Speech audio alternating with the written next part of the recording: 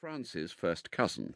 Well, I think people have a right to their own bodies, even when they're dead, showing in a flash what a lot of water had run under bridges since 1886, when the proprietorship of Soames over his wife's body was acquiring the uncertainty which had led to such disaster.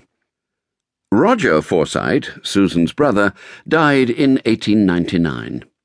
His funeral at Highgate had been perfect, and coming away from it, Soames Forsyte made almost mechanically for his Uncle Timothy's in the Bayswater Road.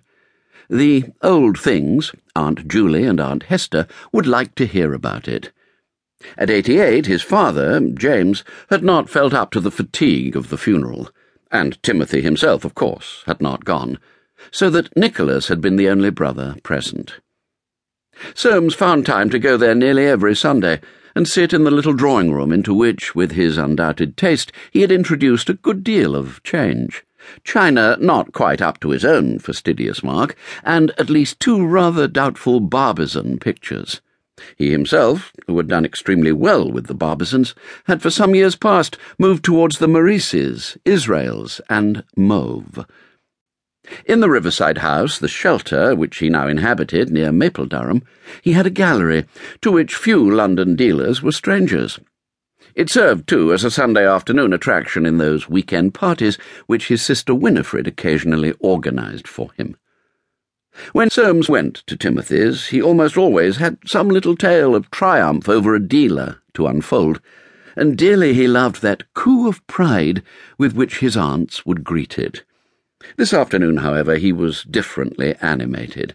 Leaning back in a marquetry chair, he was noticeably silent.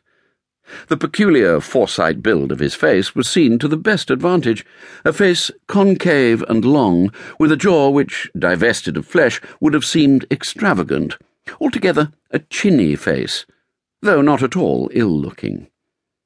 The subject on which alone he wanted to talk, his own undivorced position, was unspeakable, and yet it occupied his mind to the exclusion of all else. It was only since the spring that this had been so. A new feeling had grown up which was egging him on towards what he knew might well be folly in a Forsyte of 45. More and more of late, Soames had been conscious that he was getting on. His fortune, already considerable when he conceived the house at Robin Hill, which he had commissioned young Bassini to design, the house which had finally wrecked his marriage with Irene, and which he had sold to his uncle Jolyon, his fortune had mounted with surprising vigour in the 12 lonely years during which he had devoted himself to little else. He was worth today well over £100,000, and had no one to leave it to. Even if he were to relax his efforts, money made money, and he felt that he would have 150,000 before he knew where he was. There had always been a strongly domestic philoprogenitive side to Soames. Balked and frustrated, it had hidden itself away, but now had crept out again in this his prime of life. Concreted and focused of late by the attraction of a girl's undoubted beauty, it had become a veritable prepossession. And this girl was French, not likely to lose her head or accept any unlegalized position. Moreover, Soames himself wanted no hole-and-corner liaison. A marriage at the embassy in Paris, a few months' travel, and he could bring Annette back quite separated from a past which, in truth, was not too distinguished, for she only kept the accounts in her mother's Soho restaurant. He could bring her back as something very new and chic, with her French taste and self-possession, to reign at the Shelter.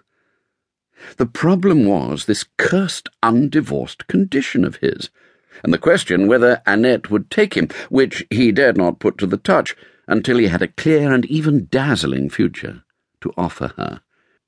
In his aunt's drawing-room he heard with but muffled ears those usual questions. How was his dear father?